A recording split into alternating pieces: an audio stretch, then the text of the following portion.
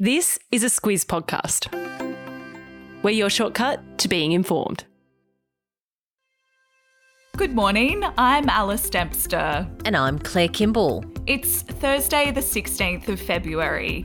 In your Squiz today, more rate rises are on the way, lives lost in New Zealand, Ukraine calls for more aid, and a chocolate heist goes wrong.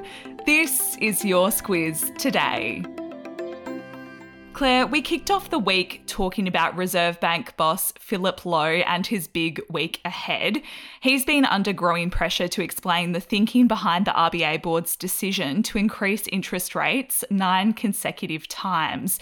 And yesterday, he fronted a Senate Estimates Committee hearing where he confirmed that Australia is set for more rate rises this year. Yeah, he said the rationale for that is that the Reserve Bank is trying to mitigate what he called the corrosive risk that rising inflation poses to our economy. He said that all evidence is if inflation stays high for too long, expectations adjust, and that leads to higher interest rates and more unemployment. Basically what he's saying is that we'll make our own decisions about what we want to spend, and that's not necessarily a good way to go. Lowe says that inflation is currently way too high. It's 7.8%. That's well above the Reserve Bank's 2 to 3% target. It wants to see that for our economy to be more stable. And on a personal front, Lowe said that he has no plans to resign. That came after politicians repeatedly questioned him on why he should keep his job. He's been criticised for months now for saying that we wouldn't see rate rises until 2024. He said yesterday that the personal criticism was a bit unfair and that he understood the rate hikes were unpopular. Yeah, he talked about in that hearing of people writing to him, telling them how hard it's been. But he said that those hikes, which have brought the cash rate from 0.1%, which was a historic low, to 3.35% since May 2022. Lowe said that he understands that it's really, really tough. And it's not just mortgage holders feeling the pinch. If you rent a home or if you're someone who pays for electricity and gas, you're looking at higher bills coming your way this year. That's what other officials and experts confirmed yesterday. Yeah, Treasury Secretary Stephen Kennedy was one of those.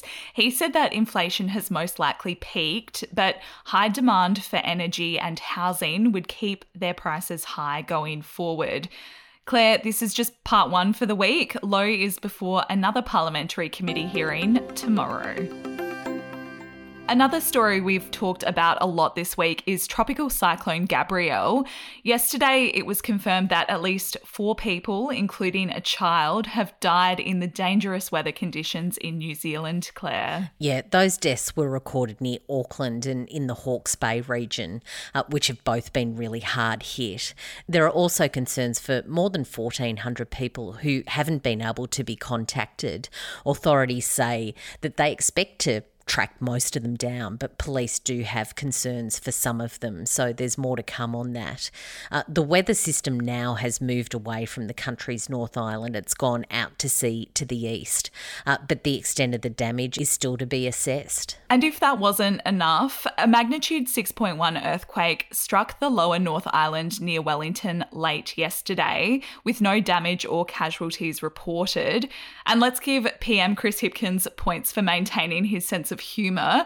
He said, "I was looking out the window for a plague of locusts." Yeah, someone's put a curse on them, that's for sure. Ukraine's President Volodymyr Zelensky is ramping up the pressure on the country's Western allies to speed up the delivery of military aid, Claire. It comes as Russia gets ready to launch a fresh offensive in Ukraine's east that's also coinciding with the 1-year anniversary of their invasion. Yeah, that anniversary is at the end of next week, so no doubt we'll be talking about that. What's happened is that, of course, we've talked about Russia's military having months of setbacks, but it's been focusing on capturing some strategic areas in the eastern Donetsk region. That's ahead of that anniversary. NATO's member countries' defence ministers met in Brussels this week. Secretary-General Jens Stoltenberg has backed Zelensky's calls, but he said that providing those fighter jets that he's after isn't the most urgent issue. He says that allies need to deliver what has always been promised, and that includes things like armoured tanks and more ammunition. And that comes at the same time as a new study from the US that's found that at least 6,000 Ukrainian children have been detained in re-education camps in Russia and its annexed territories over the past year. And the study says those detainments are in order to deny and suppress Ukraine's identity, history, and culture. Claire, Scotland's First Minister Nicola Sturgeon has shocked UK politics with her resignation. Sturgeon's been in the job for more than 8 years after becoming the Scottish Nationalist Party leader after the country's last independence referendum in 2014. Yeah, she said the challenges of giving absolutely everything of yourself to the job means that it can only be done by anyone for so long. In the last few weeks, Sturgeon's been tied up in a controversy over gender reforms and trans prisoners. That had to do with the convicted rapist being incarcerated in a women's prison in Scotland.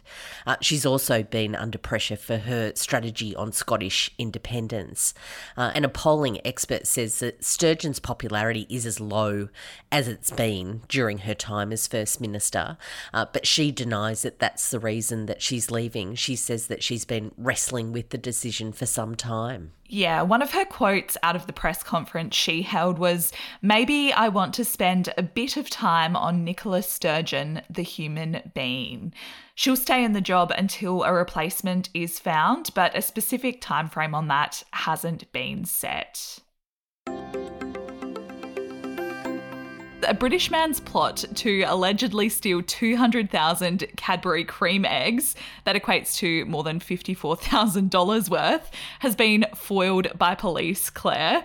Prosecutors say that 32-year-old Joby Poole used a metal grinder to break through the gates of an industrial unit, and he then used a stolen truck with false plates to take the trailer load of chocolate eggs. Quite a bit of planning that went into that.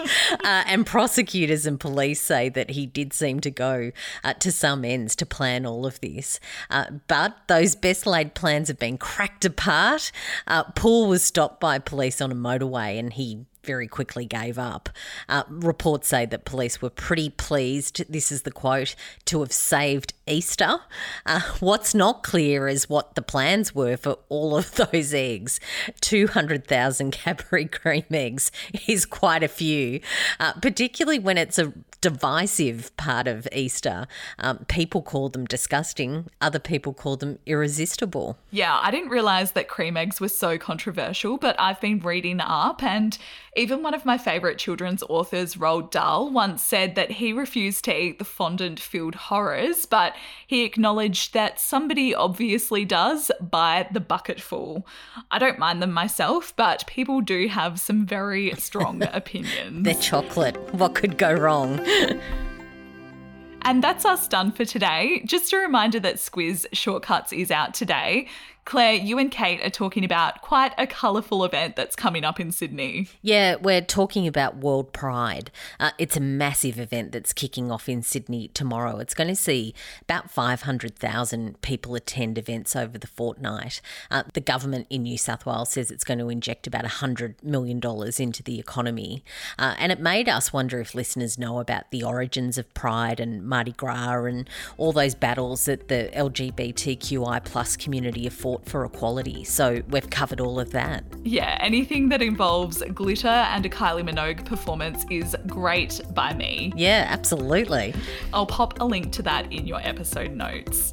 Thank you for listening today, and we'll be back with you again tomorrow.